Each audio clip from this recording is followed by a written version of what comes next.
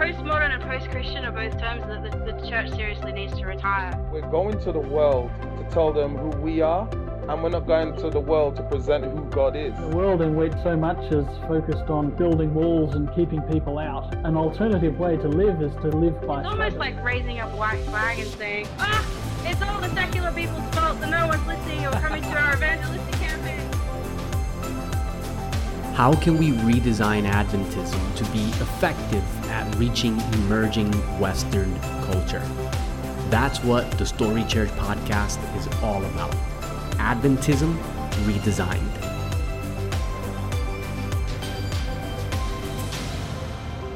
Hey everyone, it's Pastor Marcus here, and I want to welcome you back to another episode of the Story Church podcast. We are currently in Padanar Season 5, deconstructing the Adventist worship wars. And we're focusing specifically on how these wars are symptomatic of deeper issues in our church that severely impact our missional effectiveness, especially, although not exclusively, in post-church Western contexts.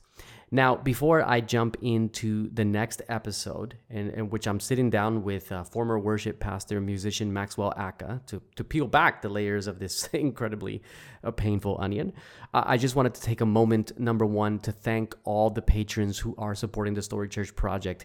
I wish I could express to you guys just how much that matters, because when you have a project like this on the internet, you know, just because you're posting links on the internet, it doesn't mean anybody sees it.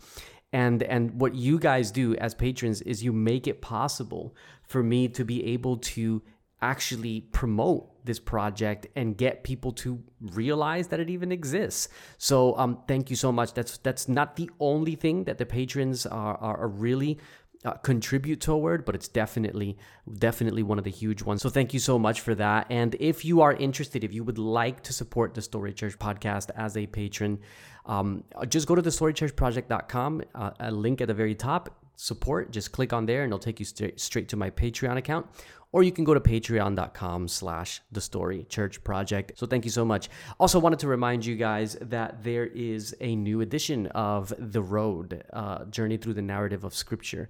If you have not yet gotten your hands on this Bible study set, go to thestorychurchproject.com, read all about it. The very opening page of my website is pretty much dedicated to explaining what this new Bible study set is all about. It's sold over 1,500 copies. It's got over 80 reviews on Amazon, still sitting at 5 stars. Young people are loving it. Parents are loving it. Secular contacts who are curious about Scripture and want to explore and understand God more are loving it. Basically, everyone it was designed for is really, really loving it. I'm telling you guys, you gotta check it out. It may just be the resource that you need to really pour in meaningfully to the world around you. So make sure you check that out. That is The Road, A Journey Through the Narrative of Scripture, 2nd edition, now available on Amazon. But yeah, just go to thestorychurchproject.com and you can read all about it before you make up your mind. All right, I'm going to flip this over now. I'm going to head back to my conversation with Maxwell Aka, and I'll catch you on the other side.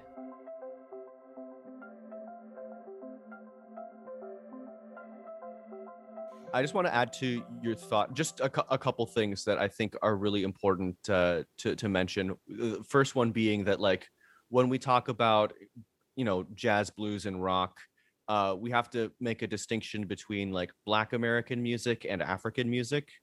Because, I mean, on the one hand, just at a historical level, African American music does have a lot of European influences in it.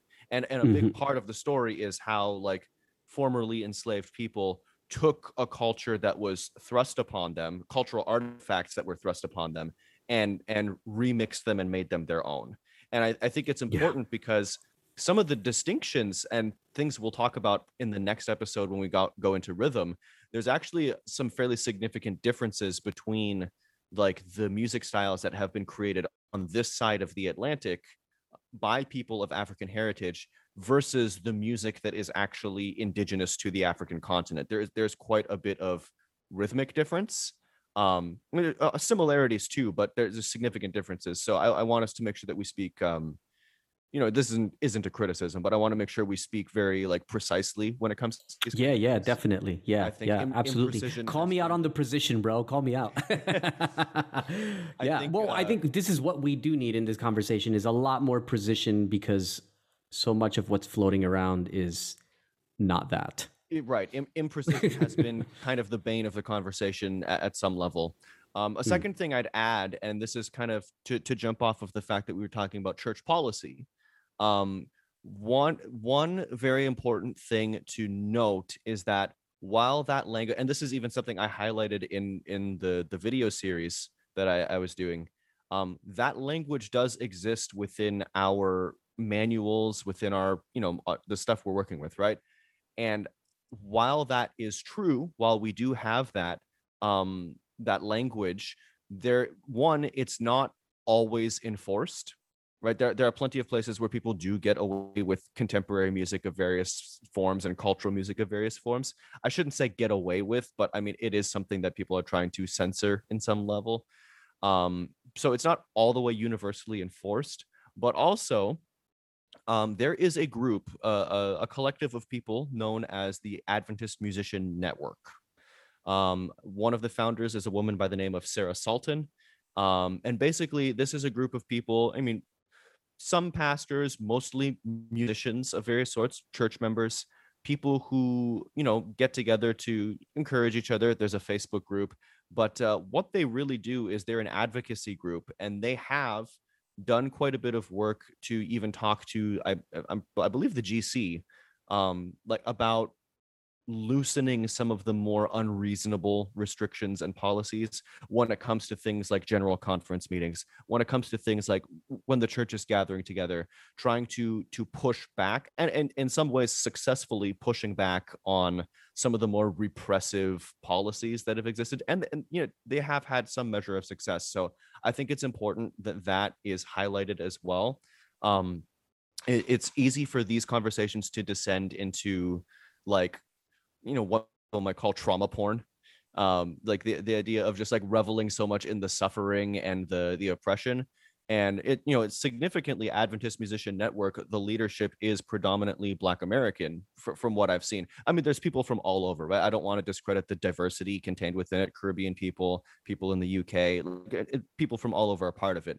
But I do think it's also worth highlighting that there is a success that has been had by this group in terms of like being persuasive and making a difference in the direction of inclusion. So I just want to put that out and there. And that is phenomenal. I actually didn't. Yeah, I love that, man. I love that. That's really, really cool. I hadn't heard of that group and the work that they're doing. That is worth celebrating. That's really, really cool. Absolutely. Yeah.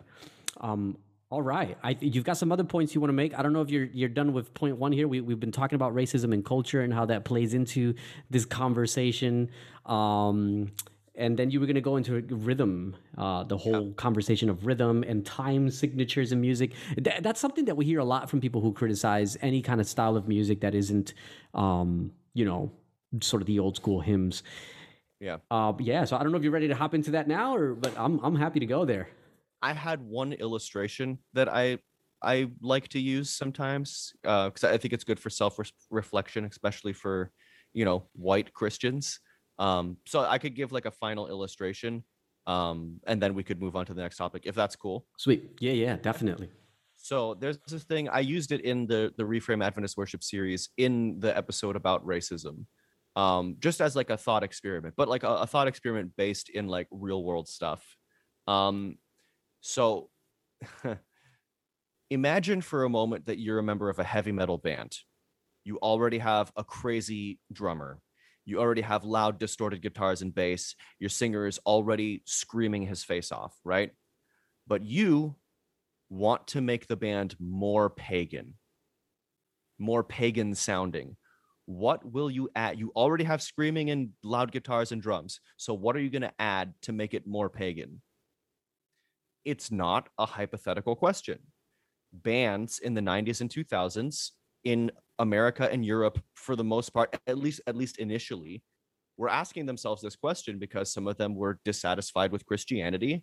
Some of them were like, I'm pushing back against this. I don't want to be Christian. I want my music to be as pagan as possible. And so, as European neo-pagans, they dug into their roots and they added things to their music to make it sound more pagan. Fiddles, accordions, flutes, harps, all of these instruments, these traditional European folk instruments, some of them which have also been incorporated into the classical tradition. But I'm like, flutes, harps, bagpipes, like violins and accordions, like with the exception of bagpipes, I've heard all of these instruments played in church, right? I can't imagine. Well, there's that really famous bagpipe version of Amazing Grace. That's true. And this is a thing. You go to a lot of Christian bookstores, even Adventist bookstores, you will likely find a section devoted to Celtic worship, right? Like there is an audience for that. People love, I mean, my favorite hymn is Be Thou My Vision, man. Like give me an Irish melody. That's an awesome hymn, dude. I'm all for it, man. I have some Irish heritage in me on my mom's side. And for whatever reason, when I hear like Gaelic or Celtic melodies, it just stirs my soul, man. I don't know what it is, but European pre-Christian culture was pagan, right? A lot of the things that were taken for granted in European culture, it's like, oh, this is just what music is. Well, cool. But the assumptions and the way your nations discovered music comes from a time before y'all were Christian, right? Like, sure, it developed, like European music developed in the church and it grew and evolved into things. But at the end of the day, like there's still enough pagan connotation in those instruments and those melodies and those approaches to harmony and so on that still evokes paganism today for secular people, right? And so if we can have like entire sections of Christian music that's like, oh, here's the Celtic worship section, and see no issue with it, then it's like, okay, what culture presumes to define and tell everyone else that they're pagan, right?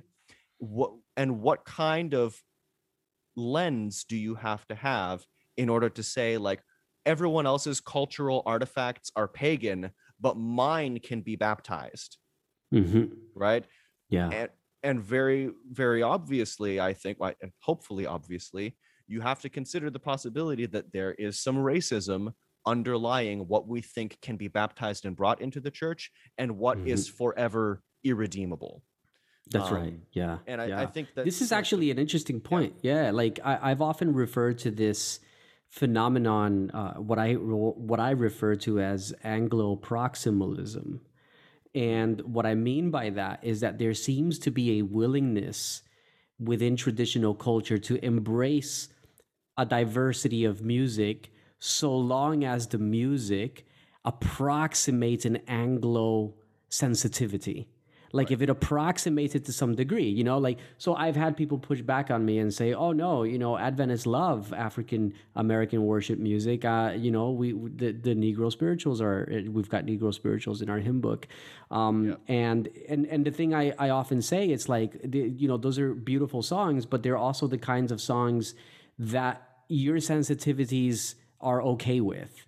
And so it's like, okay, we like that one because it's like, it doesn't bother our sensitivities too much.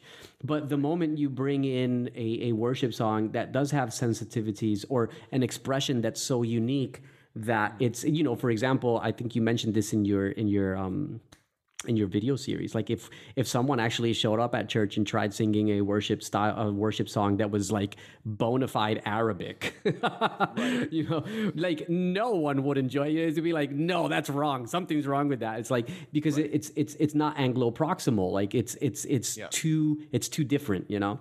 And so this is a challenge that I've often seen. It's like people justify it because they say, oh, no, but there's diversity here, here, and here. And it's like, yeah, it's diversity that you're willing to embrace so long as it's somewhere in the vicinity of the sensibilities that you already like. Anything beyond that is automatically dehumanized. It's curated diversity. That's right. Yeah. Yeah. So, but that's a really interesting point that you mentioned because it's like, okay, so these metal bands wanted to go more pagan, and they didn't add a second drummer. Right. They added harps and violins. Like, that's interesting. Yeah. It's one of those things where if you're not in tune with what's happening culturally, you wouldn't be present to that conversation, right? But to me, it was like, oh yeah, I've known about this like folk metal thing for a long time. And since then it has expanded to other regions of the world. It's a fascinating genre because like you'll hear like Chinese bands. There's a Taiwanese band I like actually that like their lead singer's up there like screaming, and then he pulls out this thing called an erhu, which is like a upright 2-stringed violin, and he'll play violin over top of these like metal riffs and stuff, and you're just like, what is going on? You know what I mean? But it's the coolest thing in the world, I think. I love the idea of people bringing their cultural heritage to their music making and fusing the extremely modern with the extremely ancient. Like, I think that there's something incredibly powerful about that. But at the end of the day, you have to acknowledge, like, at some level or another, like if you go far enough back in any given part of the world, like every culture has some kind of pagan or animistic something in its background, right?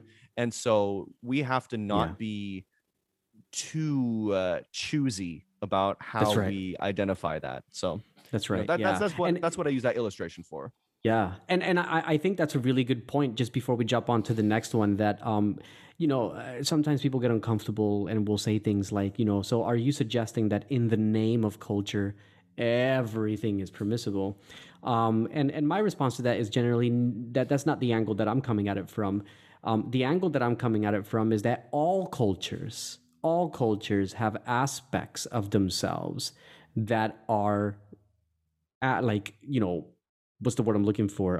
That are out of harmony with God's heart, and aspects that are in harmony with his heart, aspects that are redemptive and aspects that are cruel. Like you can think of certain tribal cultures that practice female genital mutilation, that's clearly like anti-Christ, like there's clearly issues there that would have to, in a very sensitive way, be addressed, deconstructed, and revisited with Christ at the center. As like, how do we move forward as a society with faith in Jesus? So I don't think, and maybe you have a different take on it, but like, I don't think that pulling out the culture card means that everything is okay because it's culture and that's all the end of it.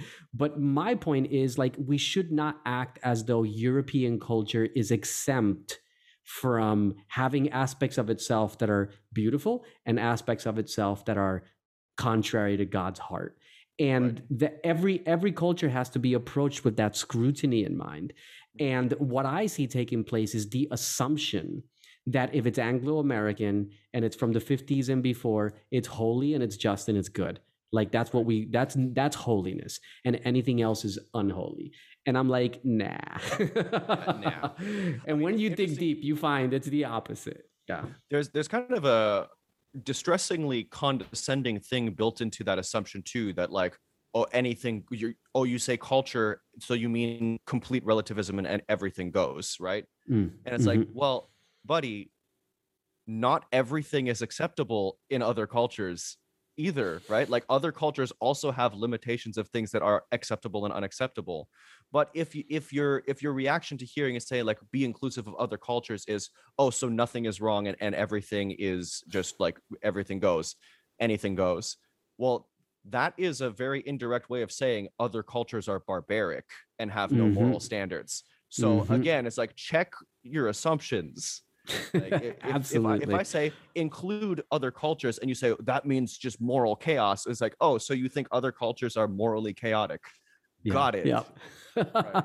And what I often remind people is, as much as my background is being Puerto Rican, my background is Taino. Have a lot of Taino blood in my heritage, and obviously as a Puerto Rican, there's Spaniard and African in that mix as well. I'm not going to go into that history. But what I often say to people in having these conversations, just to kind of pull back, and maybe it's a little bit, theatrical, but just to kind of pull back a little bit and help people see, like, what I'm talking about in terms of recognizing that all cultures have beauty and chaos inherent within them is that, look, I mean, we can talk about animism in cultures and the theological implications of that, and we can talk about paganism and, you know, the worship of, you know, a pantheon of gods and all those things. I'm certainly open to that, but we should also talk about how despite all of that, for example, going back to Taino culture, like, we're not the ones who colonized the earth and and have raped multiple continents of their resources in order to amass incredible levels of wealth and power. Like, we didn't do that. Europeans did. So the assumption that Eurocentric value structures are somehow more refined, sacred, and acceptable to God is our assumptions we need to seriously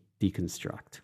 Yeah, hugely so. But I think that's a perfect part to end this at. But it does, yeah, it does. Awesome. So this brings us a question that can jump us into the next part. The question of, because we were talking about, you know, different cultures and, you know, embracing the musical heritage of different cultures and seeing the beauty in them. But here is where a lot of people will say, yeah, but scientifically speaking, there are certain rhythms and time signatures in music that can lead you to sin, basically. And you've seen the studies, you know, drum beats make you more sexual, and so you're more likely to sin sexually if you're listening to them. Or there's certain time signatures that make you more violent, certain styles of music that make you more violent, et cetera, et cetera. And then they cite these studies. Like, these people did this study with rats and they played jazz to them, you know, like, so we'll talk about the studies in a minute. But walk us through that. How do you make sense, or how can we make sense of these points and these arguments? Like, how can we see it broadly and inform ourselves so we can parse them in a helpful way? Mm-hmm. So there's a thing that in my undergrad, I double majored theology and philosophy, right? And my philosophy profs one of them had this thing he referred to as expertitis. The phenomenon where if someone knows something a lot, where is my English going? If someone knows a lot about one topic, they start to think of themselves as an expert in every other topic as well, right? And so this is a thing that I think pastors are particularly susceptible to, where they've done biblical studies, and so they think it makes them an anthropologist and a psychologist and a musicologist. And no, right? I'm not even those things. Yeah, I'm not even those things, and like, I'm at least a fairly competent musician, but like, I don't have the knowledge base that some people have, so I have to function within the knowledge of my own limitations too. And I say all of that as a way of getting to this point that, like, knowing things matters, right? Having a serious knowledge base on a given topic is actually important. Obviously, like, the next two topics that I've got on our list are going to overlap a little bit. Like, there's a rhythm conversation to be had on, like, the music and music theory side of things, and then there's definitely a conversation to be had about how we conduct ourselves with science and philosophy more broadly. But I'll put it to people like this: if you don't actually understand what you're hearing when you listen to music, if you can't correctly identify the different elements of music, then you cannot conduct scientific research on those elements. You can't even read research that other people have conducted, because if you can't differentiate between syncopation and polyrhythm, for example, if you don't know what the difference between those two things are, then you can't read scientific research on rhythm and come to accurate conclusions. It's like, and this is the thing I say sometimes, like, if I were to come up to you and say, hey, Marcos, I've been doing a lot of research about cancer. I've been reading about cancer. I've been reading scientific journals about cancer. And you say to me, like, oh, interesting. Well, what have you learned? And I say to you, oh, well, some cancer patients, they have this thing where there are these little scars in their nervous system that prevent messages from traveling to their brain to their appendages. And you know, they have to be treated with chemo, and that's how I know it's cancer. You would say, Max, it sounds like you think multiple sclerosis and cancer are the same condition, which they are not. So it doesn't matter how scientific my sources are. You can't trust me as a researcher because I don't understand the terminology of the field I'm reading about. I can't correctly identify like what's this about and versus what's that about, right? And that's a huge problem I find with the Adventist music debate. There are people who come and say like, oh, look, I read this scientific study on this, or look at all these sources on this. And then when you actually interrogate the sources, or even just like the logical leaps that they make, you're like, you're not even, this source isn't talking about what you think it's talking about. You don't know the difference. You don't know the music theory well enough to even know what you're listening to. So how am I supposed to take you seriously to extrapolate from this is what the music sounds like to this is what it means for us on a biological or a moral level? So that's my spiel. Well, let's back up a little bit here, because I want to talk about these studies in a minute, but syncopation is something that we hear a lot about in these conversations, the evils of syncopation. Right. What is this? Like, what are the myths that surround this? Because there's clearly a lot of myths that surround this conversation. Yes. So walk us through that. Okay. So when it comes to syncopation, there is, have you ever seen that book series like blank for dummies? Yes, yeah. Like motorcycle repair for dummies, or like Greek philosophy for dummies, right? So there is a music theory for dummies version of how to explain syncopation, right? Okay. Which is essentially 1, 2, 3, 4, right? If you have a measure of 4/4 time, and you've got 4 beats in a bar, 1, 2, 3, 4. The argument goes like, oh, the natural rhythmic cadence there is 1, 2, 3, 4, strong, weak, right? And the music theory for dummies explanation is, so syncopation is putting the emphasis where you don't expect it. So putting it on 2 and 4, 1, 2, 3, 4, 1, 2, 3, 4, weak, strong, which is fairly obviously the way that the snare drum, that was way and snare combining into one word in my mouth. The way that the snare drum is played in typically like rock and R&B music, right? Ka, ka, right? And so people will say like, so that's an example of what syncopation means, right? Now, what happens is people take this definition of syncopation for dummies and run with it like it is the most like profoundly established musical fact.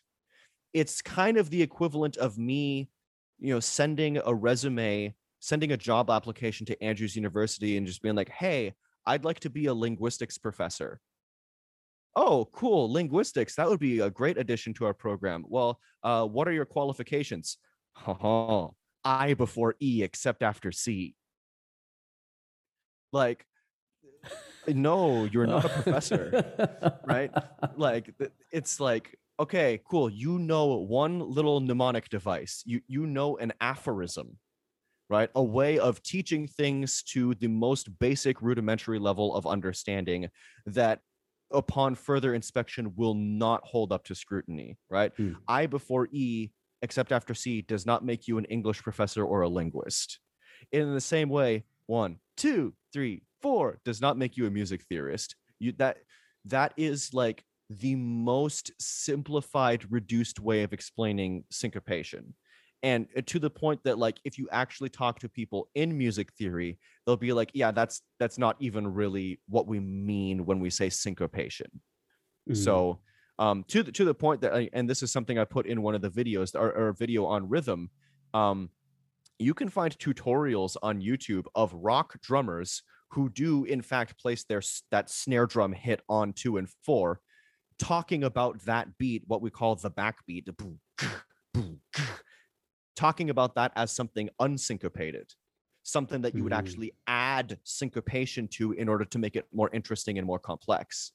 There is a sense in which all four of those beats, 1, 2, 3, 4, are all the strong beats, and the spaces in between them, things that, I mean, if you're in 4/4 time, 1, 2, 3, 4 are quarter notes, right? This might be getting into more specific music theory territory, but between those quarter notes, those spaces can be divided: 8th notes, 16th notes, 32nd notes. All of this is just math and division, right? There are spaces, shorter, faster rhythms between. I'm waving my hands like I'm drumming, as if people can see me. Like there are spaces between those four notes that are also like things that you can play with. You can add accents between them. That's where things actually start to really get syncopated, right? Like that's where like really unexpected things can happen in the music, where you can hit people with like, oh, I didn't know that was going to happen there. Interestingly, this is also the fact that it's a conversation that skews around drumming in particular. That is biased, right? That is biased to saying let's fixate on drums because racist cultural assumptions. And a lot of people in music theory talk about syncopation. They're talking about melody, right? Melodies have a rhythm, right? So if I were to sing like something aggressively not syncopated, onward Christian soldiers marching as to war, everything is on the on beat, right? If I were to syncopate that, it would be like, onward Christian soldiers marching as to war, right? Like all of a sudden there's unexpected things happening there, and it's interestingly less robotic. It's more free flowing. It's more it's almost more conversational, because human speech does not take place like this. This is not how I speak English, right? There's a natural ebb and flow. There's acceleration and deceleration. There is syncopation in natural free-flowing human speech. It is very normal, right? And so adding syncopation, I mean, you can also do like that very strict rhythmic thing. I mean, onward Christian soldiers, it's a march, so it's emulating the strict, very like in some ways stiff movements of marching, right? But it's meant to evoke that. But that's not all there is to life, right? Most of life is much more fluid. Fluid motion is a good natural thing, and syncopation just evokes that fluidity, right? And it is a concept that very much applies to melody, right? So one of the hilarious examples is that someone who might be like the poster child of anti-syncopation is obviously Christian Berdal. If you go on his website, he's also a singer, and you can find a sample of him singing Give Me Jesus, right? In the morning when I rise. Well, that I, in the morning when I rise, that I is syncopated. It's on the offbeat, right? And it doesn't sound egregious. It doesn't sound like way out of place. And the reason for that is because, like, yeah, fluid rhythmic motion is very natural to human life. Like, it would be off if you sang it, in the morning when I rise. Like, it'd be like what kind of like stilted robot music is that, right? But like, this is the thing. When you build your whole theory around being like syncopation is bad, well, like you have to actually understand what it is and be able to identify it, right? Because otherwise you're going to be like firing in the dark, like at random and hitting random targets. I remember distinctly a moment like years ago, like over a decade ago, I was listening to a particular Adventist preacher who I won't name, who I knew from his approach and his heavy use of Ellen White almost exclusively in his preaching, that he was part of this perspective that like syncopation's bad or whatever, right? And I want to distinguish, there's syncopation and there's the backbeat, right? So the backbeat traditionally is that emphasis on 2 and 4, 1, 2, 3, 4, right? That's what we call that backbeat. It is a minimal type of syncopation, kind of. People do believe that that's wrong. And I remember this Adventist pastor preaching a whole sermon and then singing a solo. He did a special music.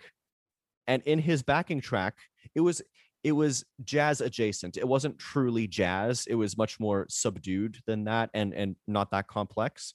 But there was a hi-hat, like the part of a drum kit that's called a hi-hat, the two cymbals that are like squashed together, going tss, tss, tss, on 2 and 4, just keeping time. That's a backbeat. It's not a bombastic snare hit, but it's still a backbeat. And I think he just didn't know that that's what he was hearing, because it didn't fit into the framework of like loud pummeling rock drummer. You know what I mean? Like it didn't sound like that kind of thing. And so he wasn't able to identify it, because a lot of the people who preach in this lane don't actually really understand music theory. They don't think critically about it. So it's one of those things that's just like hilarious to me, where people will get into this line of preaching really deeply and not actually understand the terminology and the concepts that they're preaching about.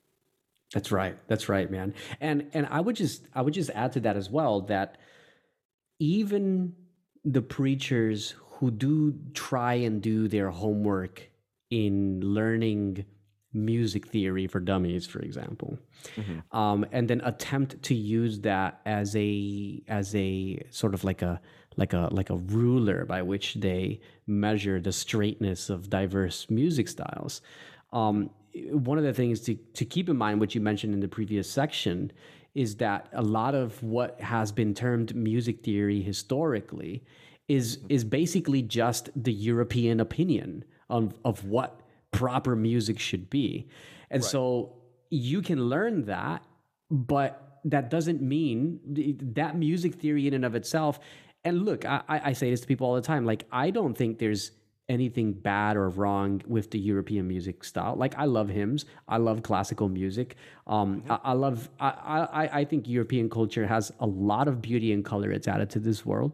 But it's the assumption that this is the ruler by which everything else should be measured. And like, it's not like I've heard preachers like, oh, I did, and I had a friend of mine tell me one time, he's like, oh, I know this pastor who studied music theory, and he was showing me how the way this lady was singing was all wrong because it didn't match the music theory. And I didn't know what to say at the time until later on I learned, well, I was like, yeah, but that's just European music theory. What would music theory look like if it was written by Polynesians? What would it look like if it was constructed by Africans, by Asians, by Taino Indians, going back to my heritage? Like, it would look totally different. And to assume that the European music theory is inherently nested with a greater degree of reliability or rightness is a racial or racist assumption, essentially. Right.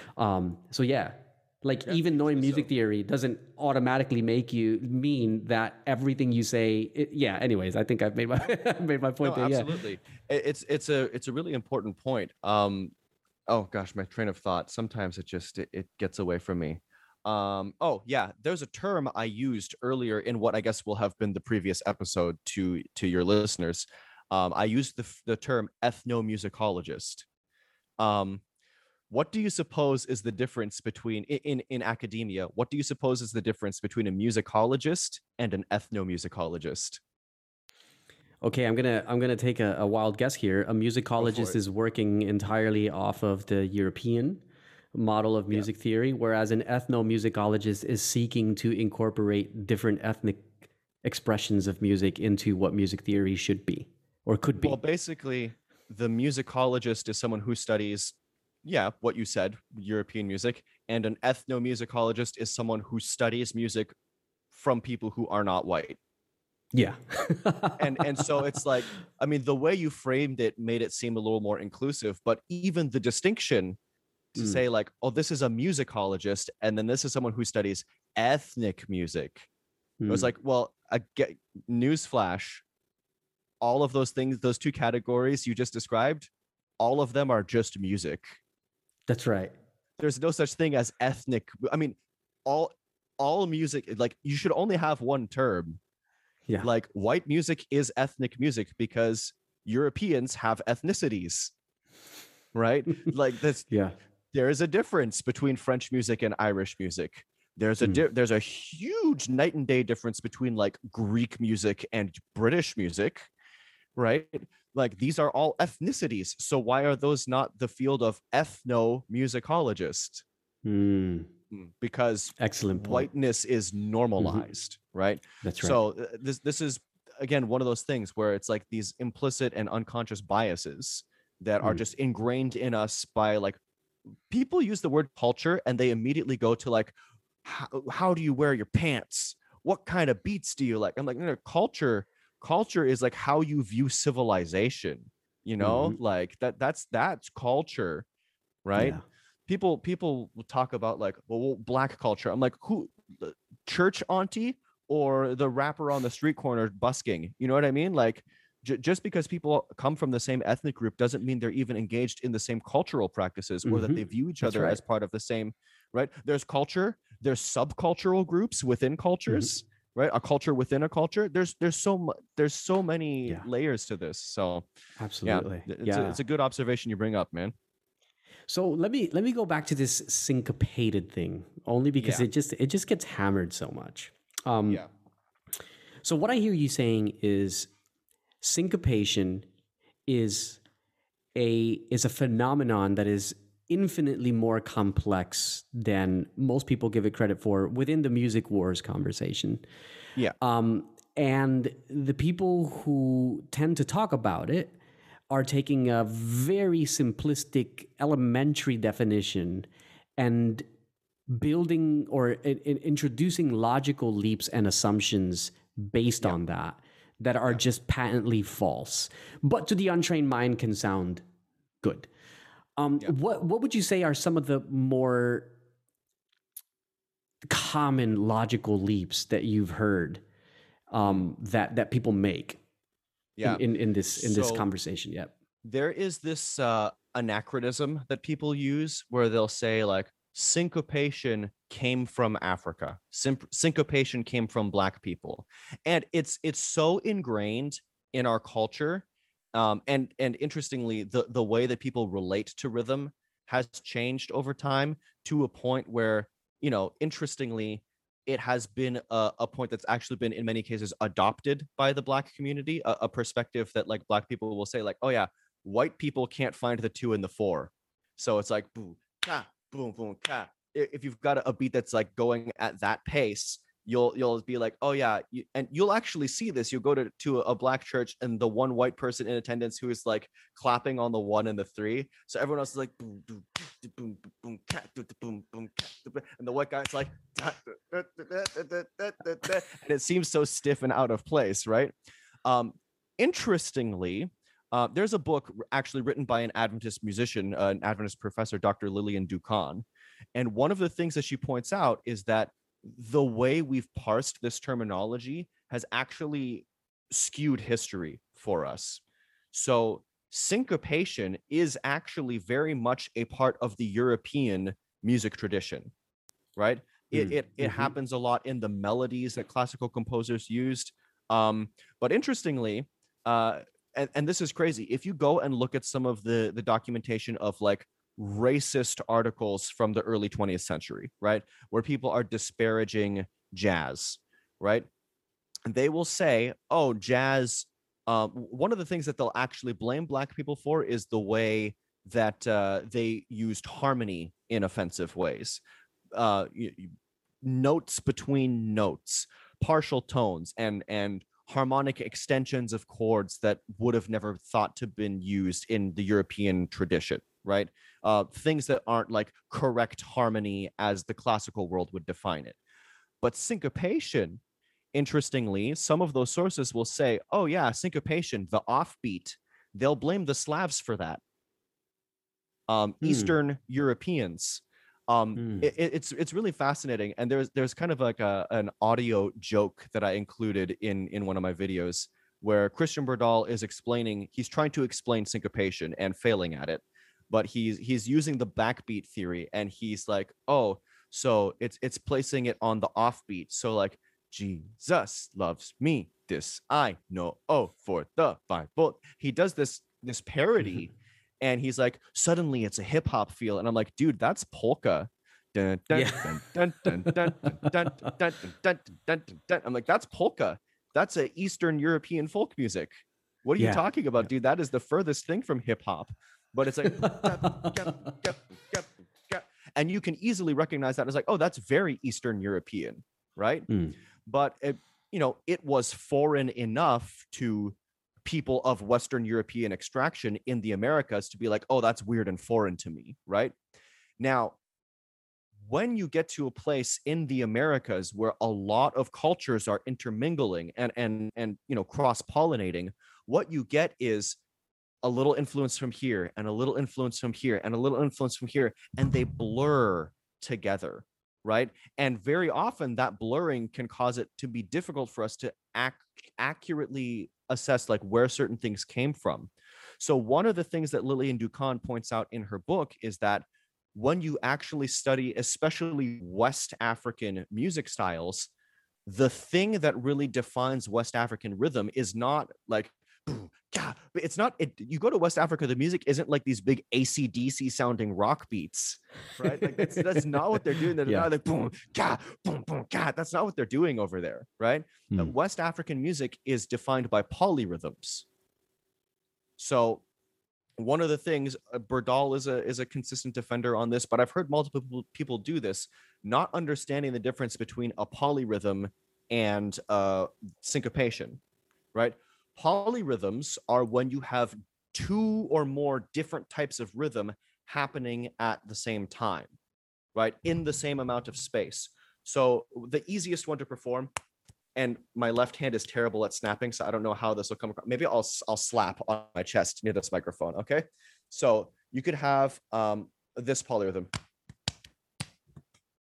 So what's going on there is you're going 1, 2, 1, 2, 1, 2, 1, 2, right? That's a rhythm of 2 beats, right? And in the same amount of time as 3 beats, 1, 2, 3, 1, 2, 3, 1, 2, 3. You put those together. I really don't know how well this is picking up, but you get like da, da, da, da, da. So it's 2 different rhythms happening in the same amount of time. So it on their own, it's either 1, 2, 1, 2, dun, dun, which feels like its own thing, or dun, dun, dun, dun, dun, dun, dun. That's more waltzy. But you put them together and it's like dun, da, dun, dun, dun, dun, dun, dun, dun, right? And it's greater than the sum of its parts. And there are musicians who can, you know, extrapolate this to like crazy effect. I gave an example of Jacob Collier. He's kind of like, I don't know if you've heard of him before. He's like a guy out of the UK, kind of a prodigy, kind of one of those like once in a lifetime talents that just like blows everyone's minds. But he has this song called Hideaway, and the second verse of that song has the craziest polyrhythms in it. And it's a soft song. It's a ballad. It's a soft song, but it's got these wild polyrhythms. It's extremely musically complex. But that type of thing was introduced into the Western vocabulary from people stolen from Africa, right? So it's really easy to get these misconceptions. You listen to African music and you can be like, oh, I see there's multiple rhythms going on here. Yeah, totally. I get that.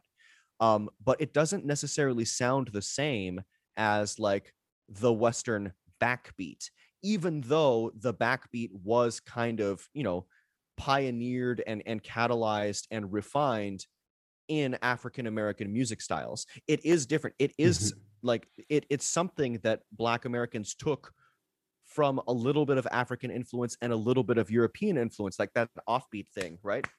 And they made something new with it. Something that's interesting is, I don't know if you've ever heard what in the gospel tradition is called shout music, but it's the really fast gospel music, right? Where everyone's like, yep, right? But you listen to that beat, that's the polka beat. How did that get in the hands of African extracted people?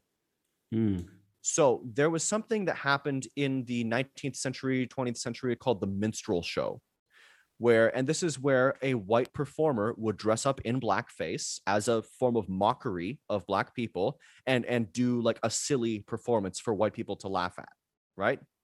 What happened was that, and you know, obviously they would use their own musical vocabulary to satirize and make fun of Black culture. And Black Americans, being in the lesser position of power, would in their own spaces make fun of the minstrel show and make fun of white people making fun of them, right? And so it's a very hostile environment, obviously, but it's also a form of cultural interaction.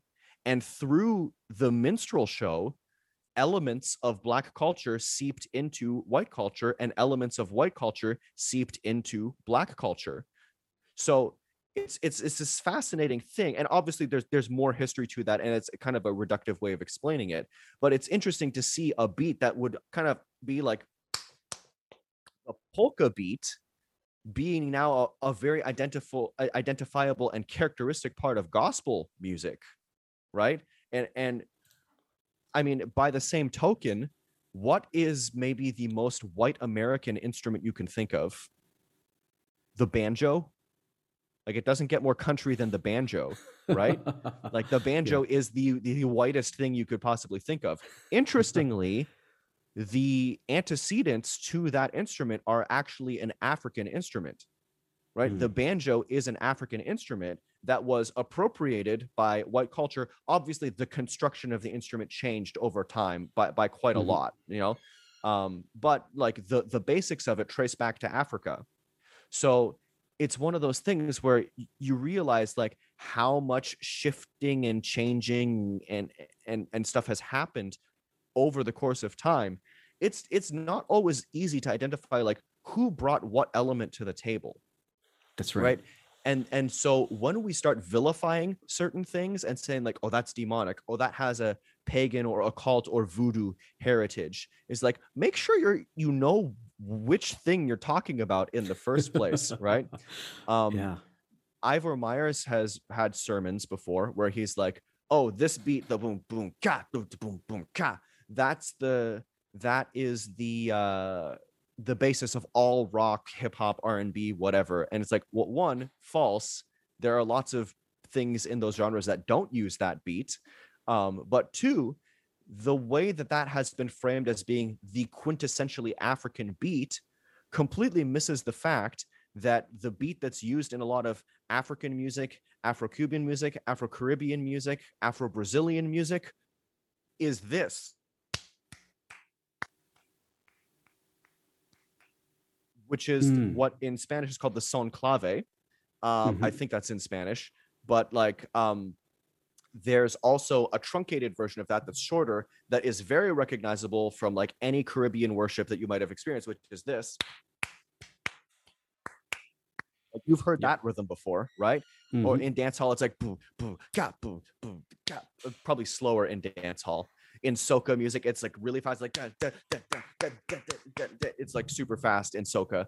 But like in all of these music styles, it's a rhythm known as a tresillo, or like these three notes together, right? And that is like dance hall, soca, calypso, it's to some extent in bossa nova, like a variation of the clave. So many South American and Central American and Caribbean music styles use this rhythm that never enters into the conversation with Adventism, right? I've never heard an Adventist pastor say like the evils of the clave or the evils of the tresillo. They're fixated on the backbeat, which is really a facet of American musical history, right? So, but people act like it's the only thing that matters. Like a lot of the time, like drummers are not playing a backbeat in church worship. You know, like if you go to any given Jamaican worship service, if they're playing ska, okay, you'll hear a backbeat, and ska is a big part of like the Jamaican music, like worship tradition. Also, I'm married to a Jamaican woman, and I know that ska is also an Americanized pronunciation. For many Jamaicans, they would say skia. But anyways. This is the thing. Like I come from like the metal and punk tradition. So like the punk guys adopted ska and they were like, oh, it's ska. There's so much history there of like things that get lost in translation. But like, man, when it comes down to it, like sometimes if they're using that calypso beat, they're not using a backbeat at all. right? It's not boom ka boom boom ka. Interestingly, there's also when I was at Andrews, I got really familiarized. I mean, even before that, but really familiarized with this one song that was used, the doxology. Praise God from whom all blessings flow. That song, the way that they do it at New Life Fellowship on the campus of Andrews University, they do it in 3/4 time. And the rhythm that they use is boom, get, boom, get, boom, get. Praise God from whom, right? Like it's that rhythm, which interestingly, boom, da, da, boom, da, da, boom, da, da, that's a waltz. Mm-hmm. That's a European ballroom rhythm, right? That is from European dancing, and that was adopted by Black Americans, and it was transformed, right? It was Black Americanized, and it became its own thing. It became its own cultural expression that it feels like Black church. Like it when they clap their hands on that, it's like, oh, I'm at church right now, you know. But it that is a beat from Europe. That's a waltz.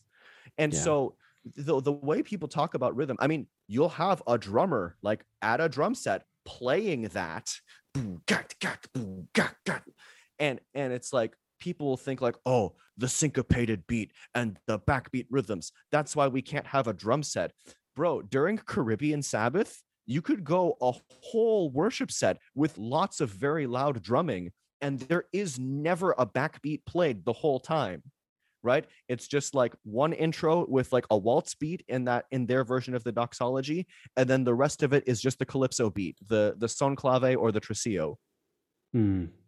Right. And again, it's like when you lack the music literacy, you can invent all kinds of fictions and just be like, the rock and roll beat is corrupting the youth, and the youth are not even using it.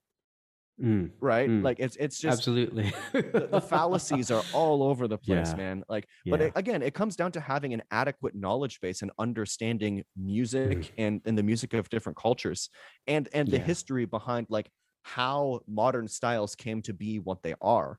And if people don't have that, then, you know, they're going to make up fiction.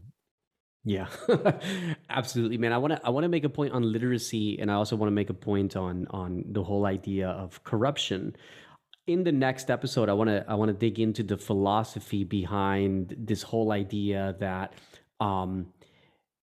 which you hear a lot about in these conversations from the sort of conservative angle, that certain beats can corrupt you, or that evil influences can inhabit certain beats, which interestingly enough are philosophical ideas that are actually very unbiblical. But we'll get to that in a second.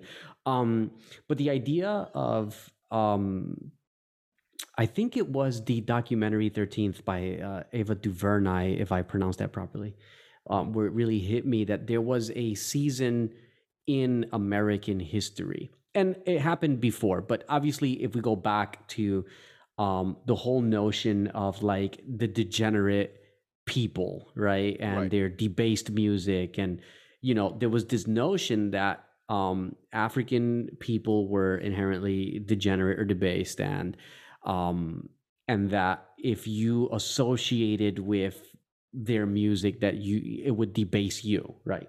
And so this is a reason why the Nazis, for example, tried to ban all African music in Germany. They wanted it gone because they saw it as a corrupting influence that would corrupt the youth.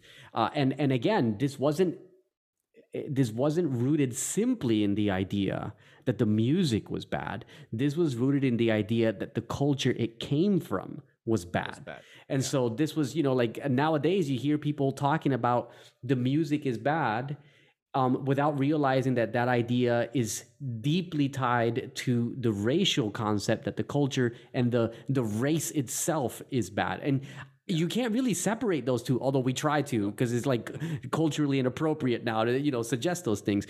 But there's another layer to this as well, that there was and I don't want to go into like all the history because we'll be here for a while, but if anyone's interested, definitely check out 13th by Ava DuVernay. I believe it's on Netflix still. Documentary titled 13th. There's a section in there where she talks about the period of time in American history where the objective was to criminalize African American culture. And so the goal here was to make anything that was reflective of African American culture synonymous with criminality. Right. And so the idea then that the idea sort of evolved from, people of African descent are degenerate to people of African descent are criminals. And there were even films that were made that depicted African people as, African males as rapists, and they had no control over their sexual impulses. And there was this whole notion of, defending the virtue of the white woman from the, and so this was part of the interracial marriage, tension. And so this idea that you can criminalize an entire race of people and then paint this narrative that if our youth are exposed to this music, then it will corrupt them in that sense. Like, if it comes from that culture, it's going to lead them down the path of, criminality or crime, whatever, destruction and all these things. And these are conversations that are far transcend our Adventist subculture. Like these are conversations that were taking place all throughout secular, westernized, heavily racist culture. And it seems like we've forgotten that. And we take these same ideas and we sort of baptize them and detach them from their horrendous history, but continue to teach the same ideas. And so with that comes the notion of literacy that you pointed out. And coming back to this idea of how this conversation is symptomatic of our missional ineffectiveness with emerging generations, is that I think we've gotten, and tell me what you think about this. Like, I think we have gotten too used as Adventists. We've gotten too used to, what's the word I'm looking for? Reducing complex issues to cheesy platitudes. Yeah. That we then stretch out to, create the myths and the fictions that you were talking about. Yeah. We don't know how to actually understand culture. We don't know how to dig deep and build lasting bridges with culture in diverse ways, because we're so used to just demonizing anything that's different. And that's what I see in this particular section as we're talking about syncopation. Like, the main thing that I gather as I'm hearing you explain this is like, this stuff is way more complicated than, and I know like you're trying really hard to keep it simple, and it's still like, wow, like this is complex, Right. Like I can only imagine if this was like an academic lecture for like professional musicians, like, right. The language, I would be so lost. I'd be like, what are they talking about? It's so complex, but we're so used that goes over my head. Yeah. Sorry, yeah. It's like, no, that's okay. I think then nested within this is the symptom that's nested within this tendency to oversimplify is something that transcends the syncopation conversation.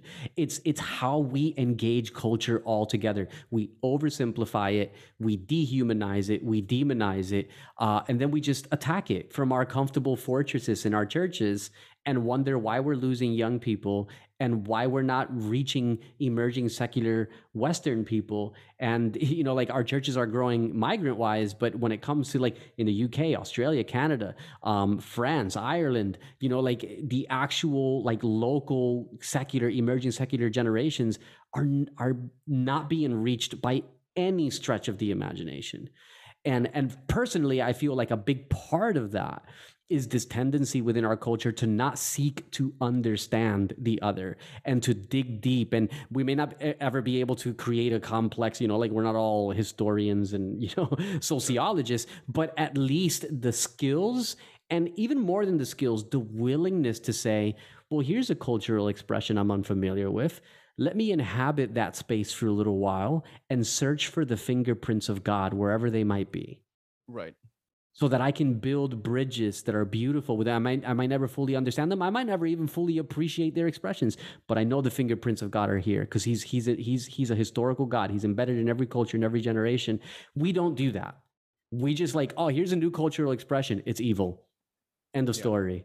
And here's why. And it's like, this conversation on syncopation is just a small example of that much bigger trend within us, that I'm like, man, if we don't deconstruct that, again, I keep using that word, like it's important, like if we don't deconstruct that and fundamentally repent of it, and seek to develop new rhythms that are actually incarnational and missional, right. Understanding the other, understanding the complexity of the other, seeking beauty in the other. Yeah. We're just gonna keep, what's the word I'm looking for? Like when you can't stop the bleeding, you know, like when someone's bleeding, it just won't stop. Yeah, hemorrhaging. Yeah, we won't stop hemorrhaging our young people, and we won't actually find a missional engagement with emerging secular culture that is meaningful for them. Yeah, I think this is again symptomatic of that. Now, I had one more question on the rhythm thing. Yeah. And obviously, in the next, as we get into philosophy and science, we're still going to be talking. There's an interplay between these two. There's an overlap. Because, like, I think my biggest interest is like hearing your thoughts on this idea, like that sort of like a demonic presence can inhabit, you know. Yeah. Anyways, but I want to talk really quickly. What do you say to people who say to you, "Yeah, but that preacher cited that study that proves scientifically that syncopated beats, you know, are like they make you more sexual or more, you know, like they basically lead to sin." Because that's like I think that's my biggest frustration is when people pull out these studies. Like, look, I don't trust the studies. I think they're, you know, it's like whoever paid for the study, that's the result they're gonna get. But I'm interested in your thoughts. Like, what do you say to that when people are like pulling out these studies? Like, you know, they played jazz to the rats and, you know, they ate each other. Like, How do you interact with that? I love the wording of it. Like, what do you say to those people? And it really depends on like what angle they're coming from or what they cite, you know. So if it's like this pastor, they were using the study and it proved that, and okay, what do I say to that? I would say, I bet you they didn't. I bet you it doesn't prove what you think it proves. I'll bet you the data is like barely related to the subject matter. I'll bet you like this is the thing for me. It may almost come across as biased, but like from my experience, just holding the traditionalist viewpoint on music to me almost always screams of lack of information.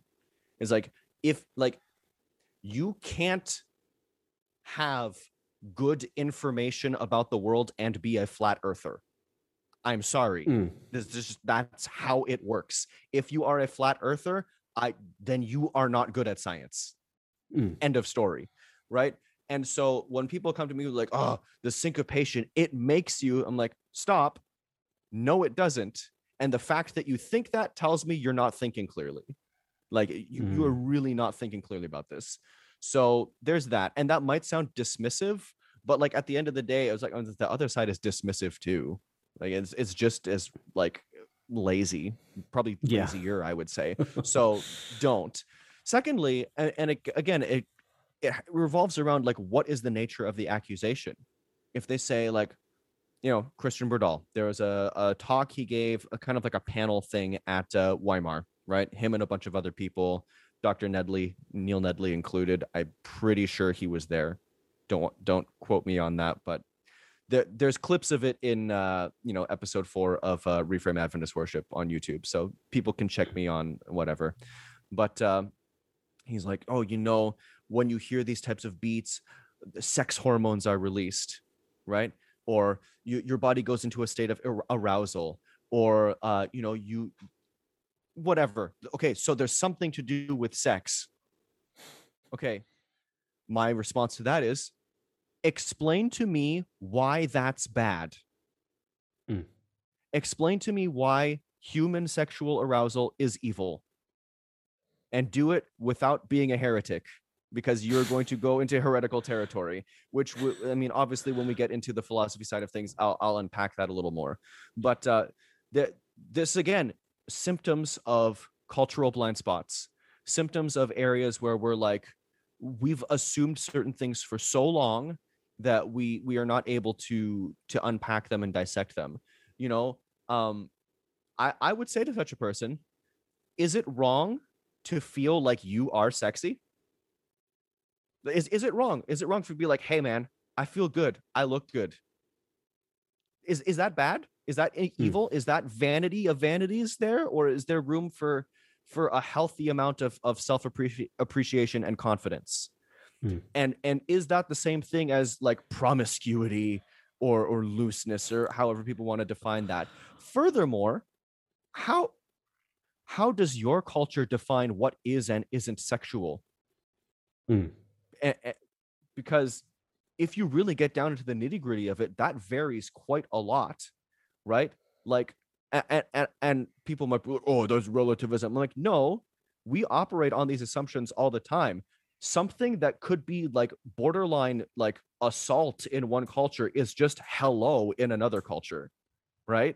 Like, if one of my buddies came and like, hey Max, and just kissed me on the mouth, I would probably be like, excuse you, apologize right now, right? But in another cultural context, that could be like just like a understood, like, oh yeah, everyone does this, like it's just a greeting.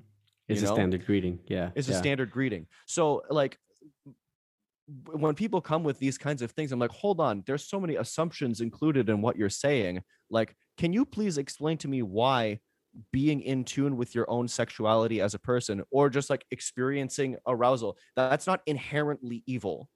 Now, obviously in the wrong context, like that could be inappropriate, but my sense is that for a lot of people on the traditionalist side, any type of artistic exploration of sexuality is always inappropriate 100% of the time, most likely, right? Like, you take a very Augustinian approach to human sexuality. Which is not biblical, which we'll get into in a little while. We'll get into it. Absolutely.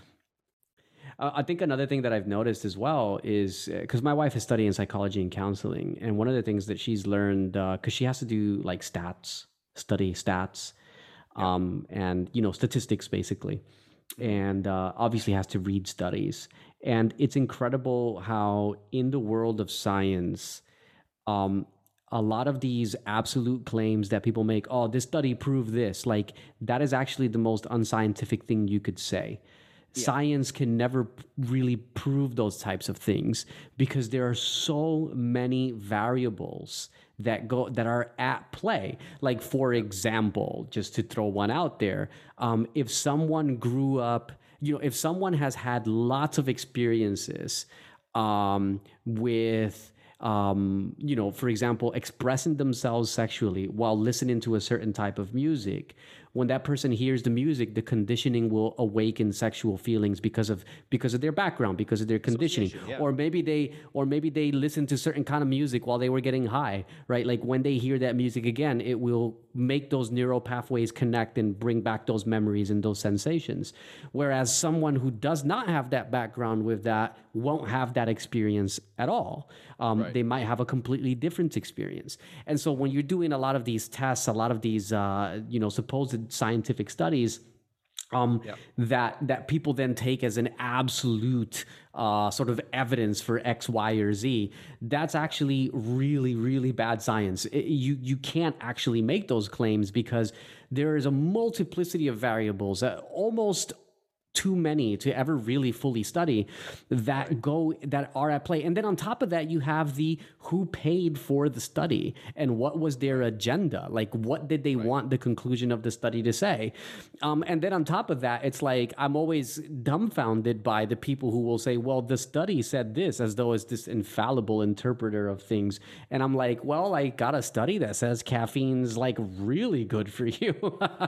And I've got another study that says if you have a glass of wine every day, like that's really good for you. And it's like, oh, those don't count. It's like, well, I mean, but you can't really do that. So yeah, like for me, the whole studies thing is really, it's really weird. It doesn't convince me in any way, shape, or form. And I think that for the most part, they're like mega stretched to make assumptions that we already brought to the table, and we're just looking for anything we can to justify those assumptions. Hey guys, that's all we have time for today, but I want to invite you to come back next week to check out the next episode. We've got a bunch more episodes coming, and we're going to be exploring so much more, including time signatures and things like Ellen White's relationship to this conversation, Adventist history, music and negative emotions, and the interplay between those ideas. So yeah, look, I just want to invite you to keep coming back and checking out the rest of the season. This is going to be slightly longer than the last season, I believe, but so meaningful. In the meantime, I want to invite you to like, subscribe, and share this resource with your family, with your friends. Let's bring this conversation to the table. Let's bring the other side of the story, and let's commune together and explore together and challenge one another as we seek to grow closer to Jesus. Catch you guys next week. God bless.